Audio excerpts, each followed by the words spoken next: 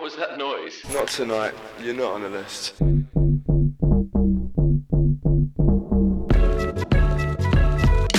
Hello, I'm Connor McClune and welcome to the new podcast You're Not on the List, where I interview and dive deep into the lives of those in the music industry. From DJs to producers and promoters to label owners, we take a look at the early life and careers of those in the music scene. My guest this week is a DJ, radio presenter and founder of the Peachy UK music label. She's played for Boiler Room, Rinse FM, Outlook Festival. She works in music tech and has been tackling underrepresentation within the music industry. It's Gabriella Heybourne. During this episode, we discuss how you prepare for presenting on radio, the right and wrong ways to go about approaching a music label, the lack of diversity within the music industry, and how important distribution is for a music label. My guest this week is a DJ, founder of the UK Peachy music label, radio presenter, UK funky and garage enthusiast. It is Gabriella Heybourne. Gabriella, how are you? Hi, yeah, I'm good, thanks. How are you? I'm well. It's bank holiday weekend. The sun is out. It's probably the warmest day that we've had in like the last 3 to 4 weeks. Yeah. And the rain is finally over. Not... Summer might be on the way. Vaccines are up. Corona's on the way down. This might be the last little stretch before live music coming back on June 21st. Are you excited for it? I'm very excited. Yeah. And I've been to a few kind of like seated events and it's just not the same dancing in your chair, like waving your arms around. Which ones have you been to? I went to the Daytimers event last Sunday. It's they were raising money for the COVID crisis in India. And that was really good. Seen like my friend Ruby play a set in Shoreditch. Last night I went to like NT's Loft where a few different people were playing. So yeah, a few different bits, but it's not the same as like the actual clubs being open. No, it's not entirely. Some of the events that I've seen, like, did they let you stand up and dance at the ones you were at? No, none have. No, right, and so they tell you to sit down. Sit down, so you just have to have a little shuffle on your bum at the table. Yeah, and like the bouncers, like I do feel bad for them because their job is literally like to be a vibe killer. Like they actually just have to tell you to stop enjoying yourself. Like it's a weird situation, isn't it? Because if you're sober and if you're looking at it from an outsider's perspective, you see a video and you just think, sit down, you fucking idiots, or like it's not their fault, they're doing a difficult job. But at the time, if you've had a couple of drinks and you're there vibing, you just think, for fuck's sake, they're ruining my fun. I know, it's not. Yeah. So definitely. it's definitely a difficult job for them, like like you said, the bouncers and the security teams at all these events, like having to marshal everyone. I'm not envious of what they're having to do at the moment. No, me neither. But hopefully not for much longer. No. Hopefully June 21st. We're not too far away now. Was it 3 weeks? 3 weeks on the recording date at the moment.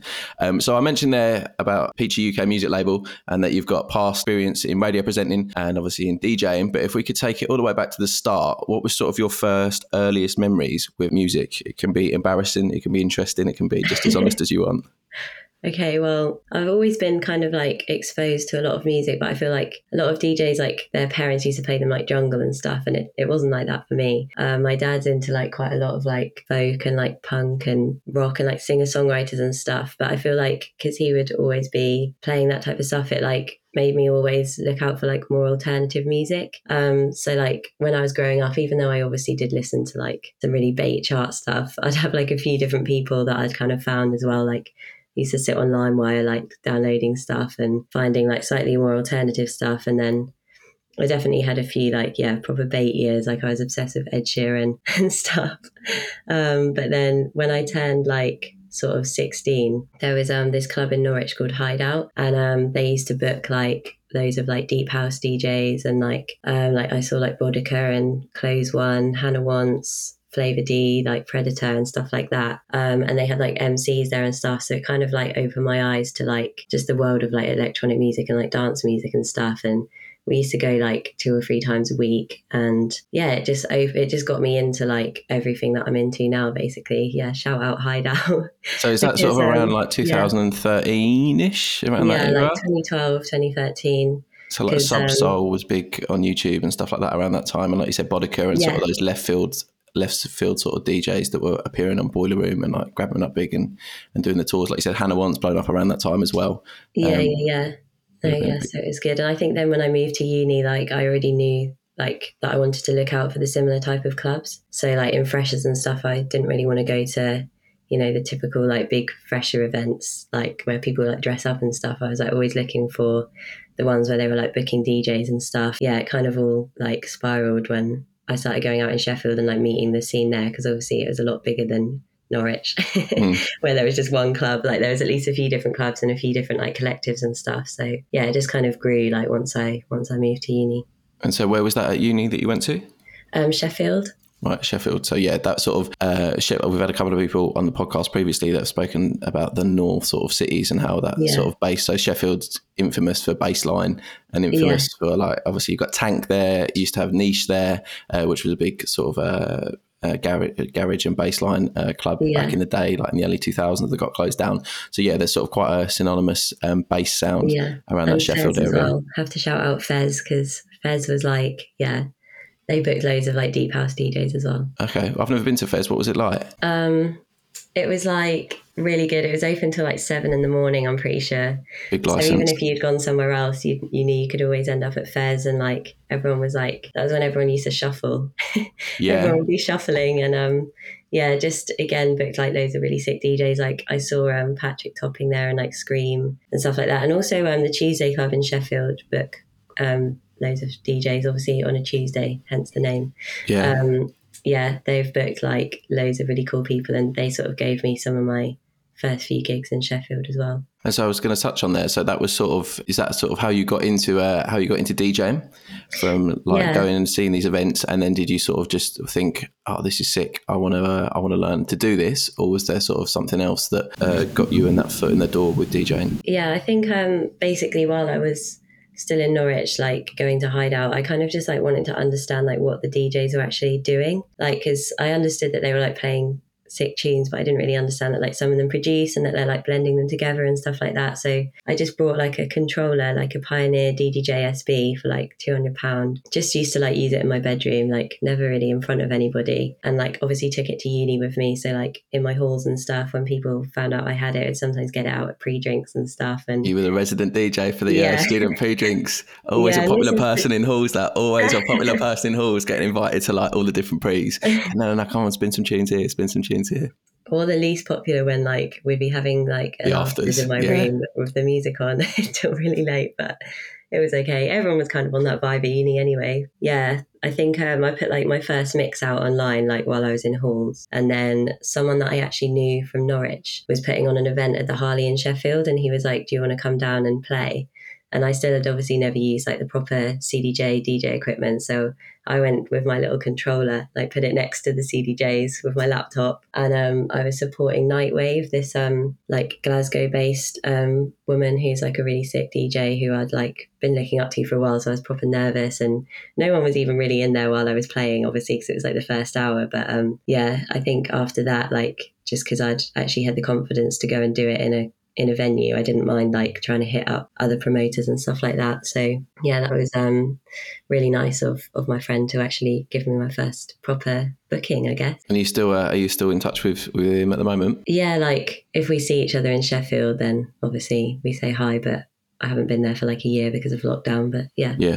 No, he's sound. From that first mix and playing that first event, you then sort of went forward and were putting out more mixes out on SoundCloud, approaching other nights and approaching other sort of brands to see if you could play at theirs. What was it then that took you to the sort of next step of creating a music label? So you've got Peachy UK.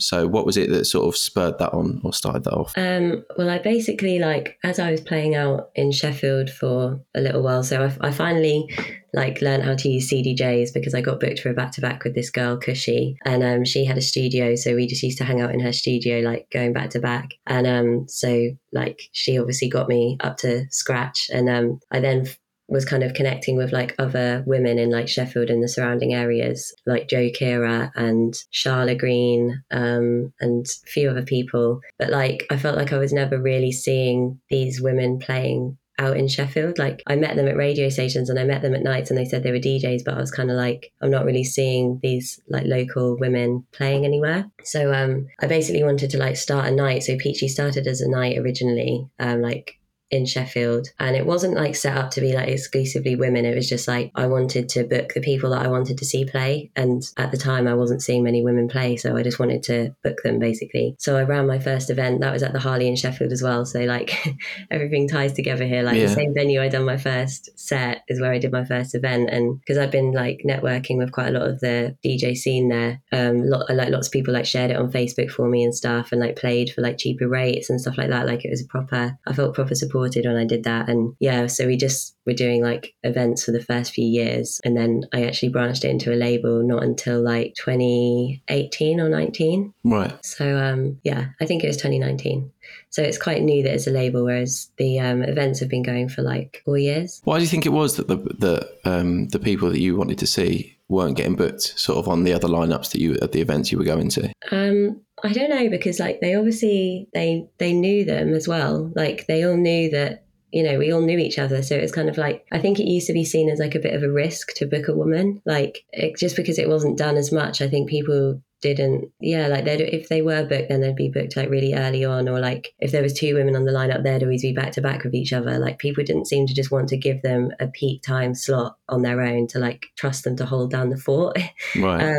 Obviously there was like, you know, more headline DJs who'd already established themselves, like Barely Legal, Madam X and Flavor D, who were obviously doing that fine, and a few different people before them. But I think in terms of like new women coming into the scene, they just didn't seem to be given the opportunities like in the same kind of way, and like not taken as seriously. Or people would be like, oh, are they doing it because like they just want to, I don't know, look nice or they're DJing? Or like people would always be like, oh, maybe they want to like sleep with the promoter, they want to get with the DJs. Like That's it mad. wasn't just like, oh, they could actually just want to like be involved in music That's themselves. mad. What, people have genuinely said that?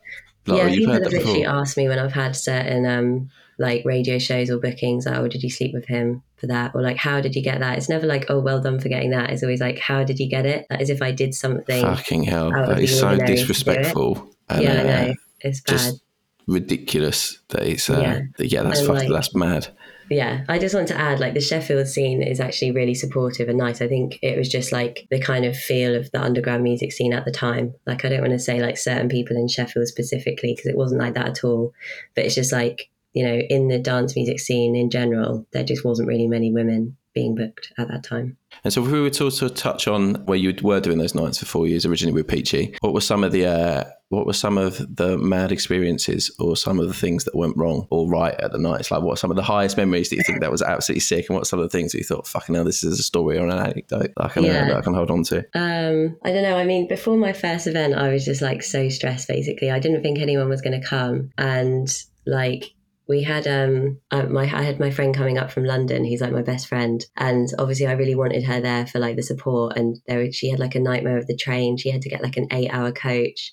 And when she finally got there, I was like just really stressed, and I was like cutting out these cardboard peaches, like because I wanted to have like something for people to hold up in the photo. So she just arrived at my house, and I was just there like shaking with this cardboard peach. She was just like, "Gabby, are you all right?" And I was just like, "No, I'm not. I'm really stressed." And then like it literally filled up by like 12, and I was just like so relieved, and it was just like such a nice feeling that the first event had gone so well. And like I couldn't believe that like the other DJs in Sheffield even wanted to come, if you know what I mean. Like when I saw them there, I was like, oh, like, you know, these DJs that I've been looking up to actually came to my event. That must have been lovely. Like I've experienced it firsthand and secondhand. Of like the first event of any new brand is very rarely like 100% like filled up success. Like it's barely like you normally barely get like fucking 20 people, 30 people through the door. So to have everyone there filled up, and then to have people like you said that you've looked up to and appreciated there, and it went off like, and the rest of the night was smooth. Yeah, it was really good. Yeah, it was just really good vibes all night. And some of the other local DJs ended up jumping on in the last like sort of half hour for a big back-to-back as well. So it was really nice.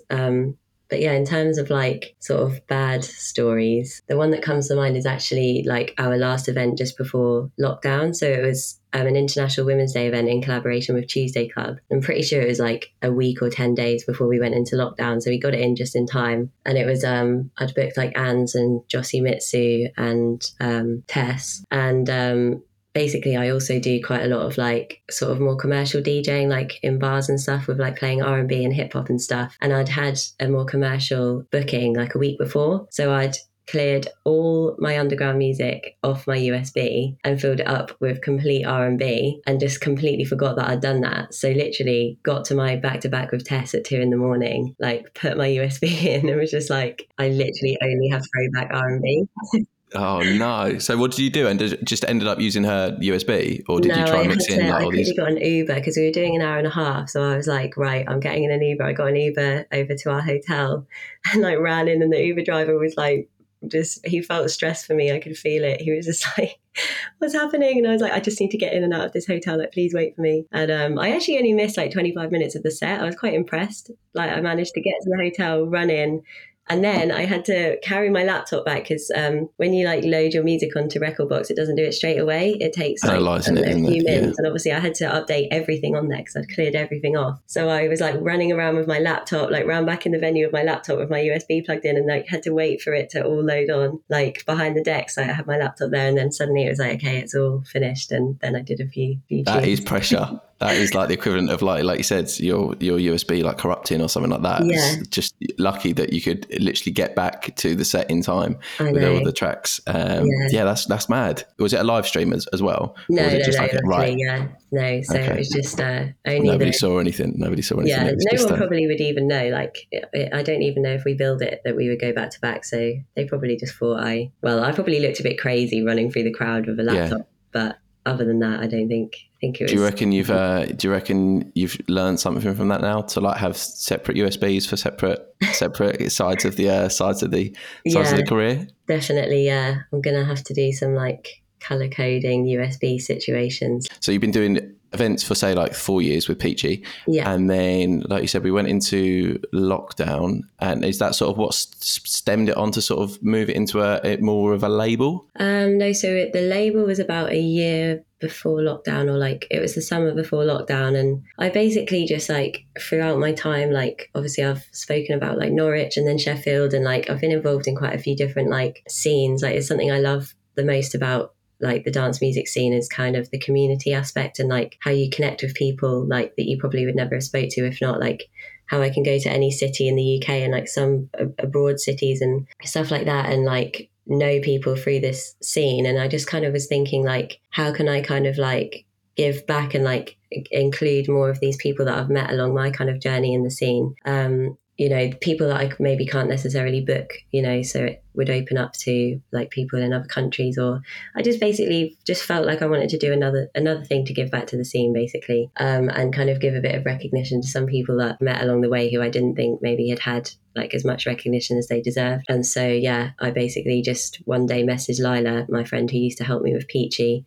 She's just moved on to other ventures now, like, but she was my little like wing woman for years with Peachy, and I just messaged her and I was like, I want to make Peachy a label. And she was just like, we don't know anything about doing a label, like what do you mean, like we can't just run a label? And I was like, no, we can just make a label. And then I told my friend Charlotte Green, who lived in Sheffield, that I wanted to start one, and she was like, oh, I've got a couple of tunes like that I'm sitting on. And I was just like, oh my god, it's actually happening.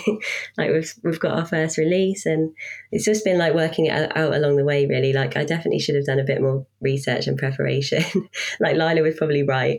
But I just kind of been learning as we go. What is it then that you think, because I suppose if I was to play dumb, like to start up a label, so you sort of need, like you said, you need releases and maybe sort of like a release schedule. Is it you have to bring up, like build up and sort of be like, right, we're going to release, say, once a month or like once every 2 weeks, and I need to sort of fill these slots in for this release schedule. Is there sort of anything else that people might be surprised about? Like you said there, you've learned a couple of things that you didn't know at the start. Like, is there anything people might be surprised about, like starting up a label? I guess just like the fact that you forget that, you know, because we're just so used to kind of like passing tunes, like people just sending me tunes in my inbox, and kind of like, because our scene is like a little bit below the kind of like bigger music that gets in the charts and stuff, you forget that there's like copyright and like where the record label just owns the master recording and like the songwriter still owns like the publishing rights, and you kind of forget that like it's an actual official thing. Like you're not just like, oh yeah, I'm just going to put this song on Bandcamp and say it's my label. Like there's actually a lot of stuff you have to do, like contracts and stuff like that, and also like just understanding like which distributors to work with. That was a bit of a minefield for me because there's just so many. The distributor basically just allows you to like upload it to loads of different download sites, so you don't have to make an account with each individual one. But there's like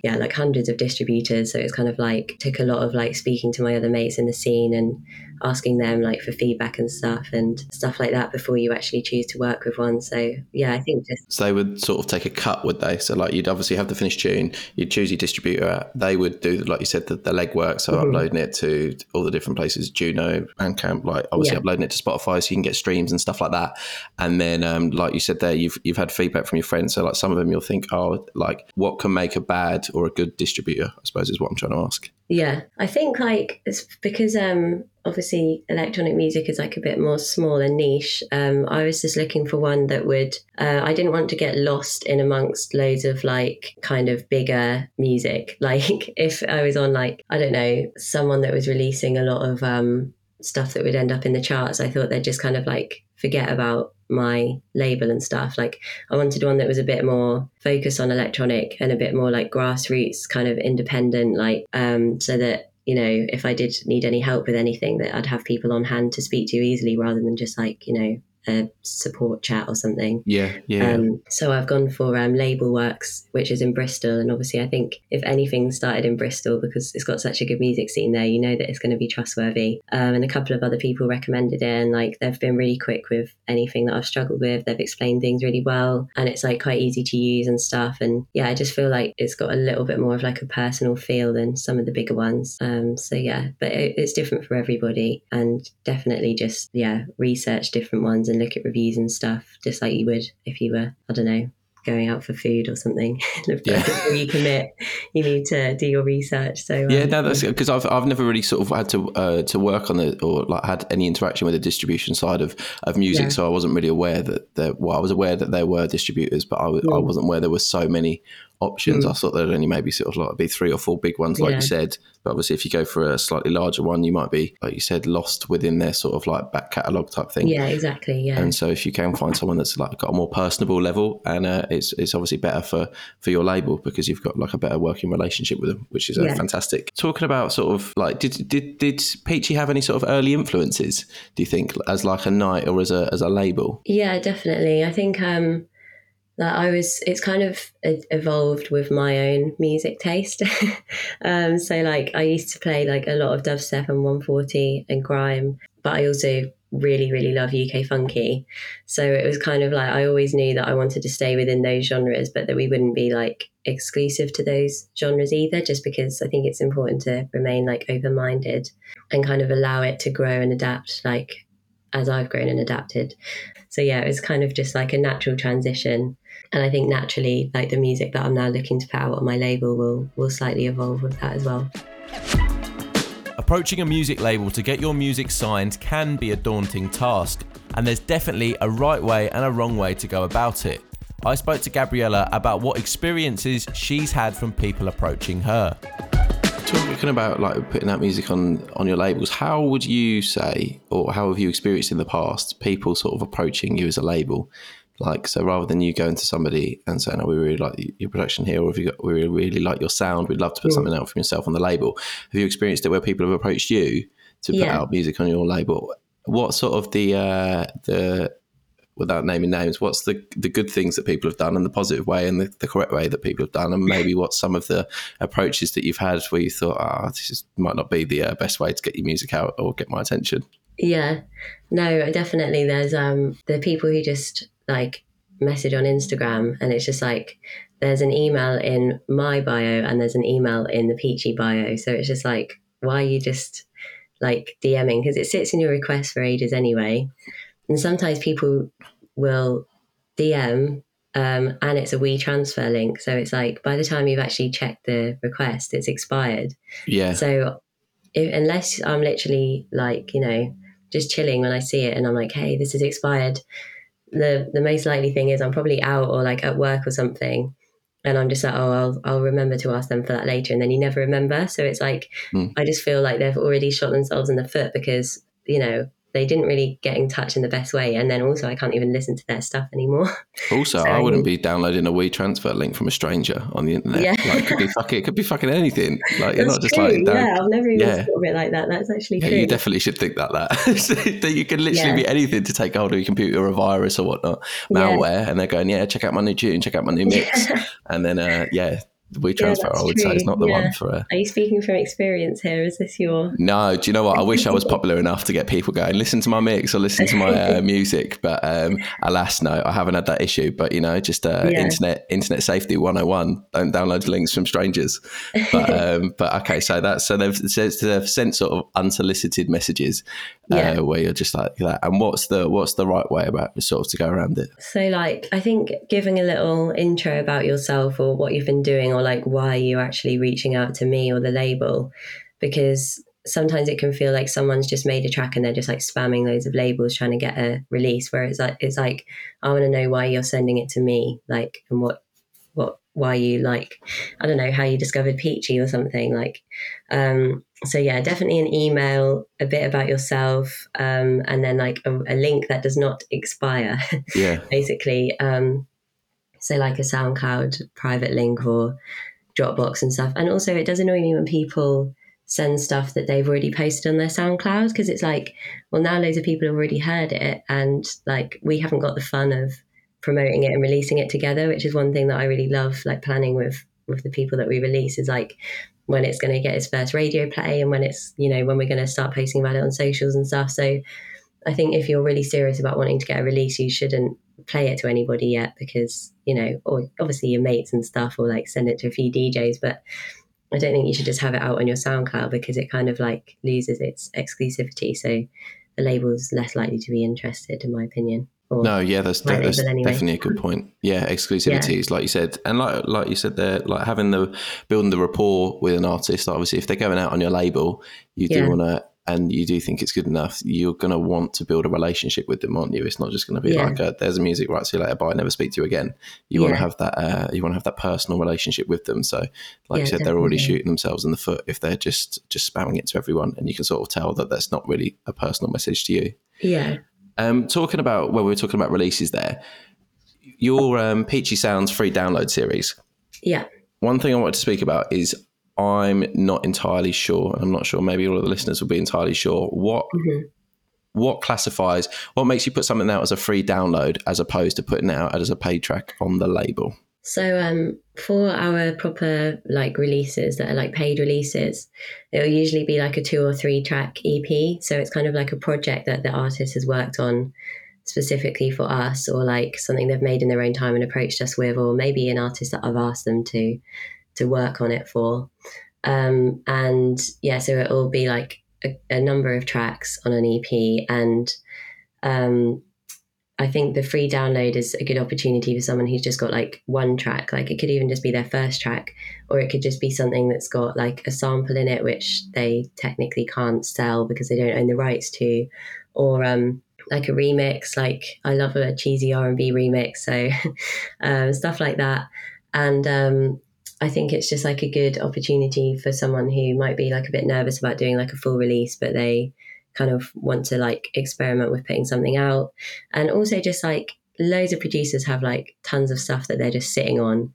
Like I would love to actually just look through a few different producers like folders, because I bet there's gold in there that they just don't think is good enough for a proper release, but actually like it's probably sick because people are quite self-critical, and it kind of could just go out as like a free download. So it's kind of a number of things. I think it's like a good entry into like releasing music, and it's also good for like if you're sitting on something that's a remix that you can't release, or just something you wouldn't consider putting out as one of your like full releases. Radio is the first introduction to music for almost everybody. So hosting a radio show and presenting can be a scary opportunity for some people. I spoke to Gabriella about her first introduction into radio and some of the do's and don'ts of broadcasting. One thing I was going to mention is that a lot of the people's first experience with music is the radio. A lot of Yeah. people's first experience is listening to the radio when they're younger. Then on Radio 1, Vibe FM, I think was where I grew up, like in Colchester and Essex. That was quite a big one. Yeah. And you have experience as a radio presenter. Sort Yeah. of what was it about radio presenting that sort of appealed to you? Or what was it? Was it just, did it go hand in hand with when you were DJing? Or was there something else that you sort of wanted to get on the airwaves for? Yeah, so when I was in Sheffield, like everything started in Sheffield. That's why all the stories go back to there. They had this really nice community radio station called UK Mondo. And basically the guys were really nice and just gave me a show on there when I was literally still a very terrible DJ. Like I'd only just started using CDJs. There was a lot of clanging and I was too scared to talk on the mic. But because I had that show each month, it kind of gave me like a goal. Like each time I did a bad show, I'd be like, okay, next month it needs to be sick, sort of thing. And I think that really helped me improve and kind of gave me a bit more confidence, because when I started listening to some back and I was like, actually, that's all right. It was like, okay, I'm making progress and I'm getting somewhere. And I think like the confidence to start speaking on the mic and introducing the music I was playing kind of stemmed from that. And I got asked to do like a guest mix for Marcus Nasty on Rinse FM. And obviously I'd been listening to Rinse FM anyway, and like just going down there and actually visiting the station. And like, I mean, KTB was like recording a track in the other room and stuff. And I was just like, oh my gosh, like I want to be a part of this. Like I started like really thinking about, you know, becoming a bit more of like a radio DJ rather than just turning up and playing music for 2 hours and going home. I'd be like, okay, what can I say that's interesting about this track, and who can I introduce now, and who can I have on for a guest mix and stuff. And I think when I then ended up moving down to London, I knew that I wanted to like focus on, the more sort of radio DJ side of stuff. So I got a slot on like Pyro Radio and had some cool guests on there. And then I've had some other radio experience as well. And it's good. I like it. Were you nervous? Like, obviously, I say were you nervous? Most people are nervous if they do public sort of speaking for the first time. Yeah. Like, how did you improve, or how did you become less nervous talking on the radio? I don't know. I mean, I think after one of my first shows that I spoke on, my best friend was like, Gabby, you sound bored. Like you literally sound like you're hating your life, because I was so nervous about like showing any kind of like emotion in my voice, because I just wanted to come across as like chilled, cool. But actually I was just like, just came across bored. This person, like, hi, it's Gabby, like, blah, blah, blah. So, I kind of like really took that on board, and I was like, actually, like if I was listening to the radio, I'd want someone to be like excited about the music and like chatting and stuff. And I think I got given like a show on a FM station in London last August, and I had like a sort of 9-month stint on there. And they had like a proper studio and mics and stuff. And I think that really, I was like, okay, this is actually my opportunity to try and, properly be a chatty radio person. So I don't know whether I've got really, any tips for overcoming it, but I think it's better to actually just, go for it rather than do it half-heartedly. Like I was kind of doing it, but too nervous about committing to it, if you know what I mean. Whereas I was like, I've actually just got to commit. I'll get over the cringiness and just have a go. That's better than I did a bi-weekly radio show at uni in Bournemouth, and I think for the first 2 shows of that, it was me and 2 other guys, and I was just drunk. Just that was how I got over the nerves of the fear for the first 3 shows, just to be drunk on there. Don't think I can get in trouble for that now, but I wouldn't recommend that as a tool to get over confidence, because you just end up spouting shit. And you listen back and think, oh God, for God's sake. But that was mine. I was drunk for that. Have you had sort of, what were the highs and lows experiences that you had whilst working on radio? Like what are some of the things that you've learned while being on there that because if you're a DJ or if you're a producer, like you said, you can sort of technically in a way be a DJ and a producer or an artist without any personality. Like if you're just putting tracks out online, or if you're putting out stuff, you don't really have to have the other side of that personality and that transference of energy when you're talking, and you have to have something about you. Because I've definitely listened to, like, there's a couple of Rinse shows where I've listened to DJs or artists, and I thought, Jesus Christ, like you're not what I thought you would be, like for the type of music you make or for the type of stuff you produce, like for good and for bad. But sort of what are some of the things that you like learned from being a DJ presenter whilst also like DJing and also like running a label and doing the music pieces? I think like just kind of, you've just got to like, it's quite a weird time at the moment because everything's obviously moving a bit more like online, like Instagram DJs, TikTok DJs. And I think you can kind of either be like a bit sour about it or you can just get on board with it. And I think as much as like whether I agree with it or not, it is a bit more about having a personality for radio DJ. Definitely if you're a producer with loads of sick music, no one really cares what you're actually like. Like Burial is huge and no one even saw a picture of his face for like years. Whereas like I think with the radio DJ, you do have to have a bit more personality and like a bit more to say. Like people want to kind of know what to expect from your shows each week. So you've got to kind of talk about similar things and similar themes and stuff. So I think it was just kind of like deciding like which guests that I actually thought would kind of fit with, that I'd have like gel with on air. So it wasn't just like quite a dry interview and stuff. And that meant actually having like some people that were friends as for the first few shows and stuff. So yeah, this is like the FM radio station. I had like Clara Bell, she's from Birmingham, but she's based in Bristol.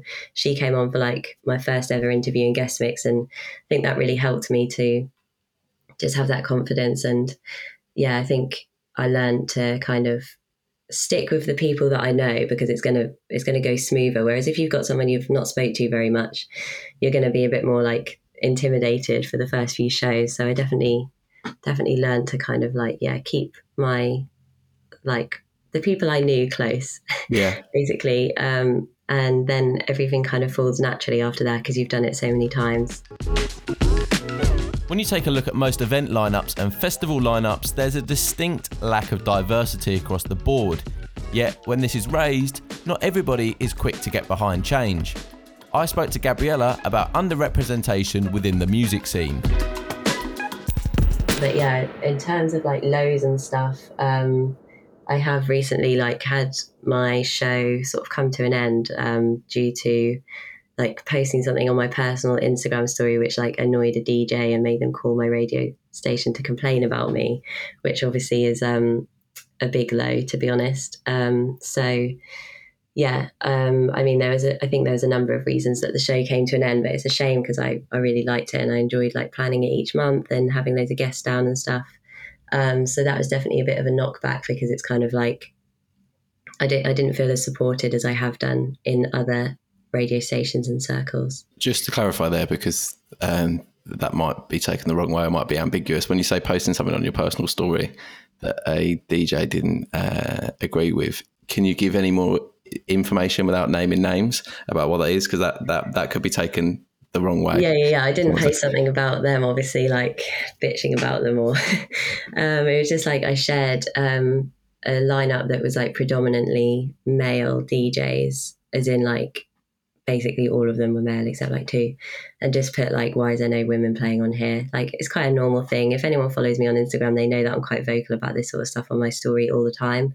And the event was raising money for mental health, so obviously I really didn't want to take away from that because that's amazing, and I think a lot of money was raised and that's really, really good. But I don't think you should choose to kind of just fight one battle at a time with the scene and with lineups. Like you can do everything, like we can do anything we want with our lineup, so why not raise money for mental health and have a kind of balanced gender lineup? And I mean, it's annoying because gender is only one of the first, like, you know, there's so many other problems with diversity on lineups that need to be vocalized about. So it's kind of like, if I can't even talk on my personal Instagram story about gender inequality without like being kind of axed from my show, obviously it was just a contributing factor, it wasn't the sole factor, but the fact that it even was a reason is problematic. Like makes me feel for all the people that we're not even talking about yet that are misrepresented as well. So yeah, it doesn't really bode well, and it did definitely knock my confidence a bit, and yeah, didn't feel very like supported. Yeah, no, it it is a bit of a piss take, isn't it? Like you said, you're speaking about underrepresentation there, which is something that is still an issue in the music scene. Well, in lots of different industries, but specifically the music scene, underrepresentation of lineups, and like especially certain festival lineups. When you look at them and you take out all of the male or identifying as male acts, and then you're left with everyone else, and it's normally very minimal. Do you is it the first time that something like this has happened to you? This repercussion is obviously quite a unique one, but is it sort of the first time that someone has sort of like tried to argue back about it rather than just putting their hands up and be like, actually, you know what? Yeah, we have sort of missed the ball here with representation of everyone. Yeah, no, I don't think anyone ever really just puts their hands up. There was one event recently which got called out, and they dealt with it really, really well. Like, they just put a comment up saying, I can't remember who it was, I wish I could shout them out, but they just put a comment up saying like, look, we put our hands up, we realise that we've messed up here, and we'll do what we can, and if anyone can please like come forward with like mixes and stuff, like we really want to work on this and include more people next time. And that's just so like respectable and really mature. And yeah, it made me like, you know, I followed the event, I followed all the promoters. I was like, this is really sound. I really want to stay in touch with what these people are doing now, because like there's a space for me there. Whereas like when you feel like people are quite defensive and like argue back, like Facebook groups are the worst. Like I don't even go in them anymore, but there's so many Facebook groups where like you'll put like one little jokey comment like, oh, like nice to see lots of like female representation on here, and literally they just launch, like people just launch on it, like arguing back, defending, and it's just like, you're not playing at the event either, so like why are you so angry about it? Like, yeah, I don't know. So it's quite I feel like it's a bit of an, what do you call it, an uphill battle or something. Yeah, an uphill struggle. Constantly being argued about it. And I think a lot of my friends are like really struggling at the moment. Like I've got one friend who's like thinking of giving up 140 altogether because she feels quite unsupported by the scene. And another one who just is constantly getting like little comments about, her DJing ability or like her motives and stuff. And you know, the more you talk to people about it, the more you realise it's still quite a prolific thing. And that's just with gender. Like, that's the point I want to make, is like, that's just one aspect of the misrepresentation. So if we can't even have open conversations about that, then there's not any hope for, you know, I hope there's hope, but it feels to me at the moment like there's not that much hope to talk about other issues of representation. Sort of sexuality and everything else that will be underrepresented or like misrepresented there as well. Do you think it's just to do with sort of the bass music scene, or do you think it's universal, like sort of across the board? I think it's across the whole music industry, because obviously like I work in music publishing as well in the day, and we know that there's quite a lot, like not that many like female songwriters and producers and stuff like that, and even like promoters, there's not that many like promoters either and things like that. So I think it is kind of across the board. I think it's just exaggerated in certain scenes. Like I think drum and bass and house have done quite a good job of, you know, actively supporting and including more women, but I haven't seen it like in other genres as much yet. What do you think people could do to improve? To sort of, I know it might sound like a straightforward or a stupid question, but like there'll be some people that might actually sit there and will be listening to this and think, well, I do really want to help like be more inclusive within the scene. And I do really want to break down sort of some of the barriers that have just really realistically in like sort of the last 5 years started to come down. Like what would you think people could do to be more inclusive, or to help make it sort of a more level playing field and just make sure there's more equality in the scene? I think just actually being open to having the conversation would be a good start. And I think I often get, when stuff like this happens, like when I did get pulled off the station, lots of people shared my story about it, but not that many people like spoke to the promoter that complained about me, or the venue or the station. So I had like loads of guys in my DMs or like sharing the thing like, oh my gosh, like this is awful, like this is so bad. And I really appreciate them reaching out, but like that's not really enough. Like I'm not the one you need to talk to about it. Like if you think it's bad, you need to talk to the other people. So I think it's kind of like other people actually having the conversation for us as well, because, you know, I even like feel like it's annoying to even be talking about it on this podcast right now, because if you want us to shut up about it, you need to start talking about it basically, so that stuff actually changes. can't ever control your audience, you can only react to them. So when platforms like Twitch and TikTok are delivering a massive reach, artists and DJs need to react. We spoke about how the music industry are using these new platforms.